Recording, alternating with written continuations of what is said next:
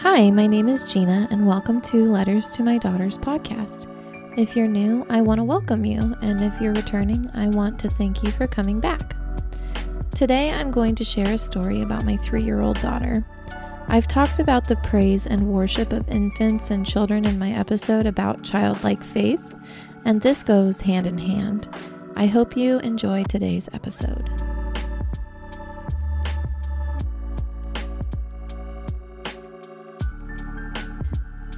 You've got the wrong girl. This is what my 3-year-old daughter said to me 2 nights ago as I sat with her on the couch. It caught me so off guard to hear her say this, and I wondered to myself where she would have heard such a thing. I blurted out the word "what?" thinking she would make her mischievous little giggle and run off to play, but she burst into tears. She told me I had the wrong girl because she's not nice, and she does mean things to people. I don't know if you have ever had a conversation with a 3-year-old, but in our home, it's been a lot of silly talk and very little actual conversation. So when my daughter started bawling, telling me I had the wrong girl, that she was bad and that God wouldn't want her because of that, I was very surprised. She wasn't in trouble, she hadn't been misbehaving, and these feelings seemed to just explode out of her mouth out of nowhere. And what she said next floored me. I miss God. I want Him to hold me. Where is He? I want Him here in our house.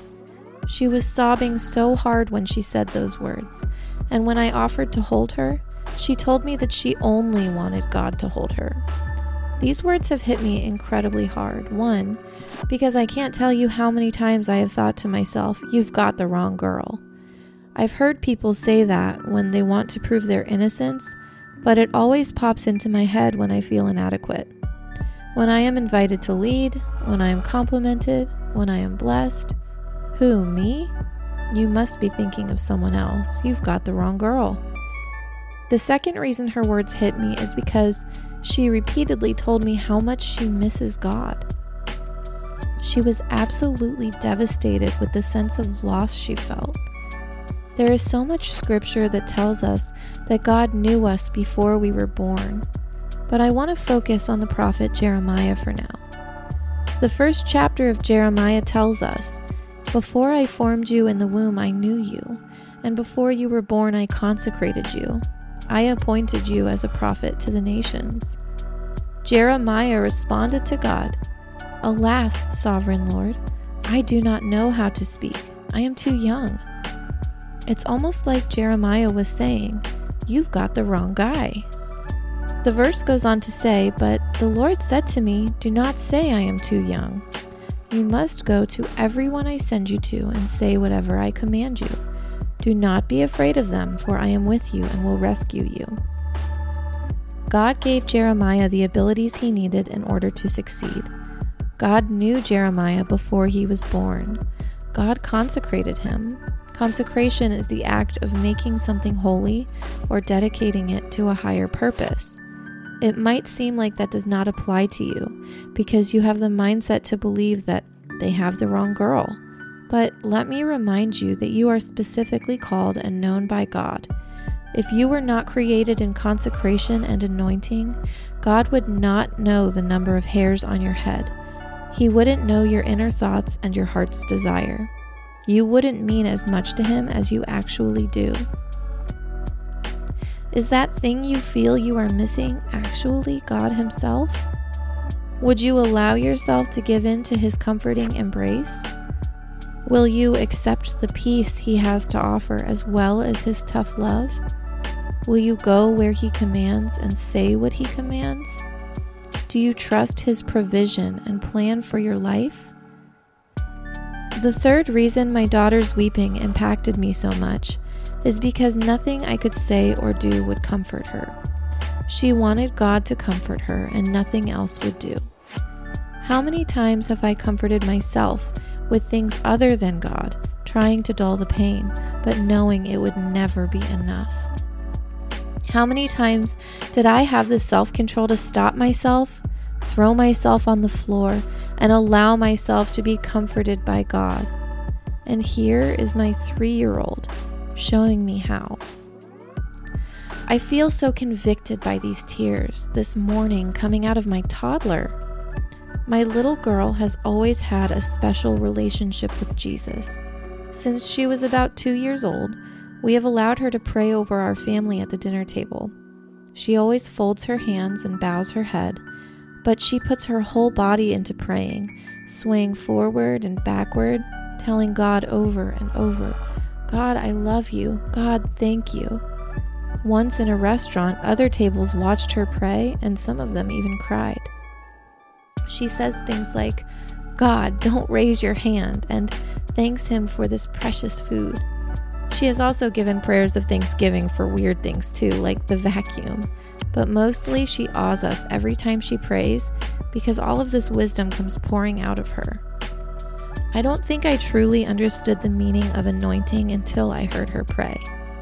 She understands Jeremiah 29:13. "You will seek me and find me when you seek me with all your heart." She wouldn't allow herself to be distracted by offers of comfort from me. No toy or TV show would console her. I didn't know what to do, so I told her to pray. I prayed over her.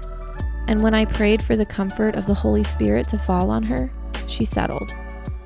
I can't tell you the anguish I feel in my heart, knowing how many times I have put others and other comforts before the love and grace of Jesus. How many times I've said, "You've got the wrong girl," not allowing myself to receive the comfort that I so desperately craved.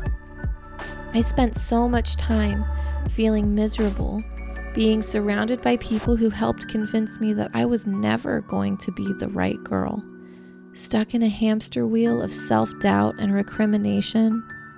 I wasn't raised to believe in the power of Jesus. I wasn't raised to be confident in my identity.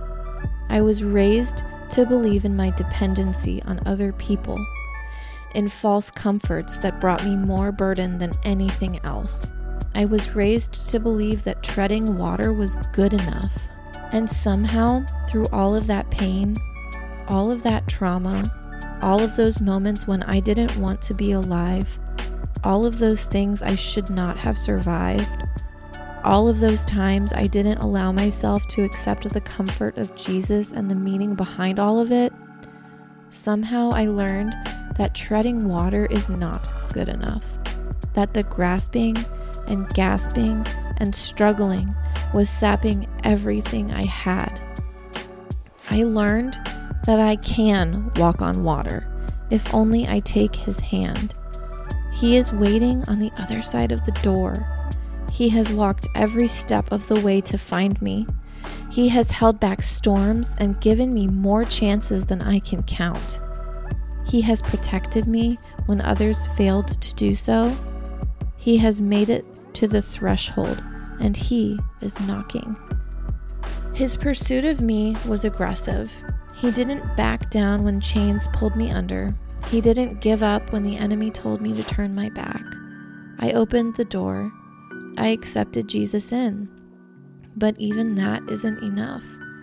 Because the yearning I am feeling, the need that I have, all of the times I have squeezed my husband and children so tightly in a hug, trying to tell myself that everything will be okay, I should have gone back to the door first. I should have said, "This isn't enough," and run to Him as fast as I could so that I could receive His comfort and His embrace. My darling little girls teach me so much every single day. And it didn't even hurt my own baby telling me that I couldn't hold her. It hurt me that I couldn't ease her pain, but knowing how desperately she wanted God to hold her and getting to pray over her and feeling the peace wash over her, it was the greatest comfort I have ever received. He is with us. He is here. He is present in every moment, waiting for us to ask Him in. My daughter couldn't articulate what she needed in prayer, so I did it for her. God is alive. So this leads me to my final thought. You've got the wrong girl.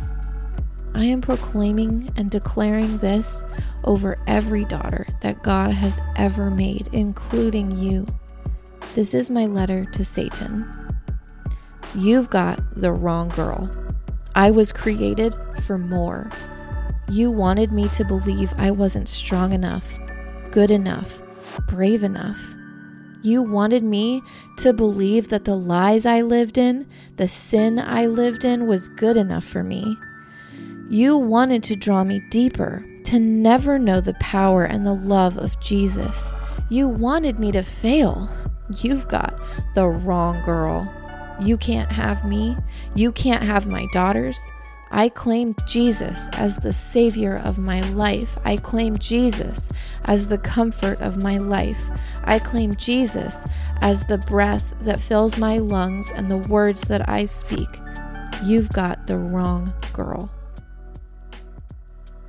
Thank you so much for joining me today. If you liked today's episode, please subscribe and share. Leaving a review is also a great way to help spread the word about my podcast. This week, I am praying that you receive the comfort you need directly from God, that you are sensitive to His voice and will for your life, and that you experience miraculous peace. God bless you and have a great day.